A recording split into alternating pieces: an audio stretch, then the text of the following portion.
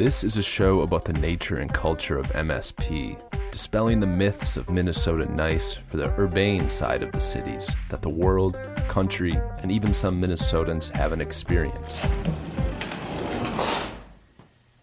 Today's show is a timely rebroadcast of how we gather during winter. You'll hear about the European Christmas market, which is happening this weekend, and the indoor Hmong market happening all year long.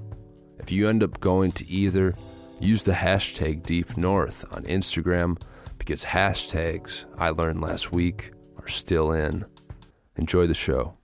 This week on Deep North, cold weather and the spaces where people come together for warmth. Whether it be in warehouse flea markets or outdoor winter festivals, embracing the weather instills community in very different ways. For this show, we'll visit a few spaces, shifting the paradigm of what it means to gather during winter. Deep North's Steve Ray with the story. Union Depot Station. On the first day of spring, it snowed. I fell on ice, and it snowed some more. Minnesota is no longer attempting to hide the fact that it's cold here. Instead, the state is embracing it. If you watch the Super Bowl or live in MSP, you inevitably heard Minneapolis referred to as the bold North. With unemployment so low, Minnesota companies like 3M, US Bank, Medtronic, and Best Buy need to attract talent. Hence, the motivation to rebrand Minnesota as a place exhilarated by cold. Despite the weird directions place-based marketing can go, the core of this message is true. Consciously or not, people here sincerely appreciate the cold. My name is Birgit John. You can say it like Bridget and switch the R and the I, and it makes Birgit. But I take it. With her bright red nose and bounce in her step, Bridget isn't standing outside of Union Depot to convince anyone to move to MSP. She organizes the European Christmas market because it's fun. I am German. I grew up with this. I live in St. Paul now for 10 years, and I had to go to Chicago to find a similar market, and that was so far away. And I said, I like Christmas, I like markets, and I want to do it the way I know it from Germany. Is it not too cold for you? No, not. We have a heater here. We are energized. We are all perked up, so that's what we do.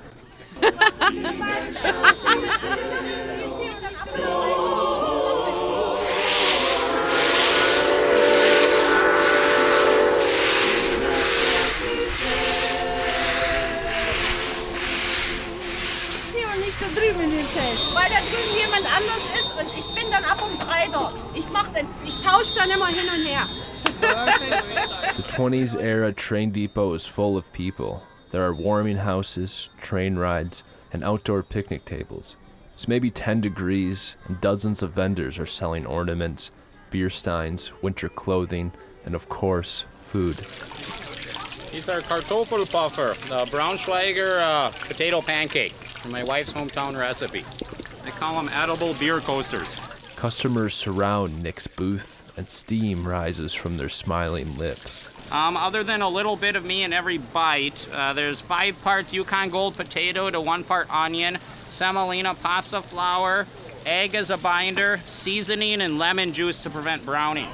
And I smell like a pancake when I get done with this, too, so it's a good thing it's my wife's favorite food. After a Kartoffelpuffer,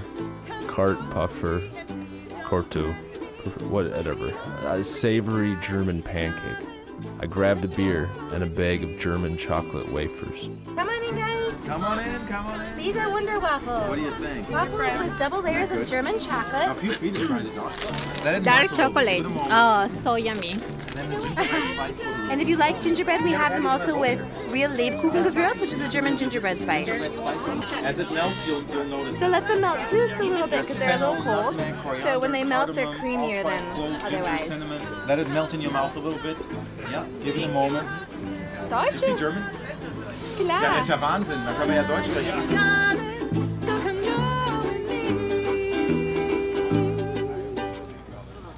All right, come go with me. I'm Liz. I grew up here part-time until I was 11 and then in Florida, so I missed having winter for a good 17 years. In the booth next to the chocolate wafers, Liz represents Namican fur, a faux fur hood attachment that makes parka hoods warmer and more stylish. We think that with the right gear and embracing it, you can love winter. My husband and I, we go out and snowshoe on the weekends and find if we get out and enjoy it and go on walks and embrace it, then it's a lot better than sitting and hating it. Cold weather isn't inherently enjoyable, but communities that are able to unite over it, however briefly, take the edge off the chill. Because we want to grow that market. This is our main concern, that we have more kiosks, more fire pits, more people here, whatever can be improved. We want to do it. We want to help St. Paul being a revived city downtown outside during the winter. It would be great if more people would come together outside, but like the European Christmas market, most outdoor winter events have a finite duration and are reserved for special occasions. There are no outdoor winter cafes, and lighted seating areas are hard to come by. But in a warehouse 2 miles down the road, there's a much larger market, open year-round, 7 days a week. Oh my gosh, this place is huge. I'm walking through a crowded parking lot towards an unmarked warehouse with Alex and my 2 roommates, Sam and Ash, one of which I wrongly assume is our guide. Where are we right now? I don't know. I really don't know what it's called. I just call it the flea market. Sam, what would you call this place? I'd call the Hmong Flea Market on Johnson Parkway.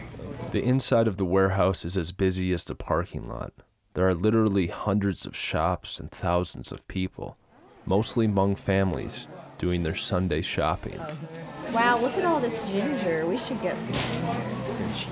Hmong generally consider themselves from Southeast Asia, with ancestral roots that go back to China. When the Vietnam War spread to Laos, Hmong fought with the U.S. against communism. Estimates range from 1/10 to half of the Hmong population was killed. Some were soldiers, but most civilians. After the war, Hmong became refugees in their own country. Some were accepted into the U.S. and have been in Minnesota for decades. Winding through the market stalls, Vince and Peter see my confused look and offer some guidance. This is a Hmong fruit. Hmong flute? Yeah, Hmong folk fruit. Can you play? I'm not that good, but I can play. You can play? Yeah. Vince and Peter are handymen in St. Paul. When they're in the area, they stop at the Hmong village to eat. Chicken wing? Chicken wing, that's the best. I had a quail. Yeah, that's why I just ate one quail. Oh, super. We just ate the quail too, yeah. We sell Hmong food and Thai food. I order khao pun from Pa. She smiles widely and is patient with my prolonged decision process. Khao pun is a savory Hmong curry with a coconut milk chicken broth base. When she brings the bowl to the table, aromatic lemongrass steam rises from the bowl of rice noodles. The curry has a red hue and the flavor is complex and warm. While slurping the final spoonful, I consider that this may be the most delicious broth dish I have ever tasted. I want to do a story on this place. Oh, you got to. You got to. Yes, I think we have so many kind of people like Hmong, Kalian, and many minority here.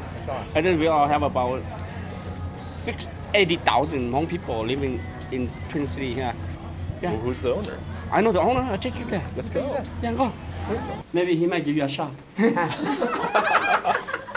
That's why you come back. Oh, right there. There. Here's the founder. Oh, really? Yeah. Hello. We leave the food court, cut through an aisle of appliance vendors, past the farmer's market, and into a cluster of offices. Hey, I'm Steve. Steve? Hey. Vang, Vang. I'm the owner of the Hmong village. You're the owner? Yeah. Sit down here. Vang is wearing a fresh-pressed suit, collar unbuttoned. He invites Alex and I to sit around his oval conference table and retrieves a few water bottles from his mini fridge. Water. Oh, thank you. Why did you start it? People's gonna like one-stop shop like this. It's especially in Minnesota. Winter times, and it's real hard to go shop, stop and shop one place and then get into the car and go find parkings, and we have everything in here. Okay. Clothing, toy, music. We got about 40 different office buildings here. And then we have our farmers markets in here. We just have and then we open 7 days a week, and then we open year-round. Does this represent traditional Hmong culture in some way? Not really, but, Hmong people, when we live back in Laos, we live in a village. So everybody's come here. They come to the Hmong market. Yeah, Hmong markets. And they just walking around. Some people didn't even buy nothing, but they just come in, walking around. It's just a really good environment because it's inside. Summertime we have air conditions. Winter times we have heatings. It's really good for all older people. So they just come and meet friends, neighbors, talk to, and to each other. The kids come and running around all over us, and they feel like they're home. Adapting the village setting of Laos to an American warehouse, the Hmong village has lived up to its name. As a community space for young and old, the village offers the opportunity to buy what you need or nothing at all year, 7 days a week. In the States, I think the winter culture is very gift-focused, like shopping. This is Kate again, the owner of the Chocolate Wonder Wafers. In Europe, at least in Germany around Christmas time, it's a very communal. We all go down to the Christmas markets, we socialize. Maybe we don't buy something every time, but we go and have a Glühwein or a cocoa or a beer, and we hang out among the lights. It's such a dark time of year that we hang out among the lights with each other, and I think that's really appealing, and I think what I love about this market is it's sort of bringing that forward, like, you might not buy anything, but come down and be with your neighbors and enjoy the Christmas season without being in a shopping mall. I like to travel because when I return, I see things differently, with a breadth of potential. MSP hosted some great outdoor events this winter, but they were all temporary. As the self-proclaimed bold North, maybe we should heed the advice of traveled voices like Bridget, Vang, and Kate. Shovel off the patios, hang up some lights, and bring the village together. What would MSP look like if we did? I spark a cigarette, live my life for someone else, showing off your ornaments like fairy tales. You love to waste my time, let you loose inside my mind, decorate my woven lights.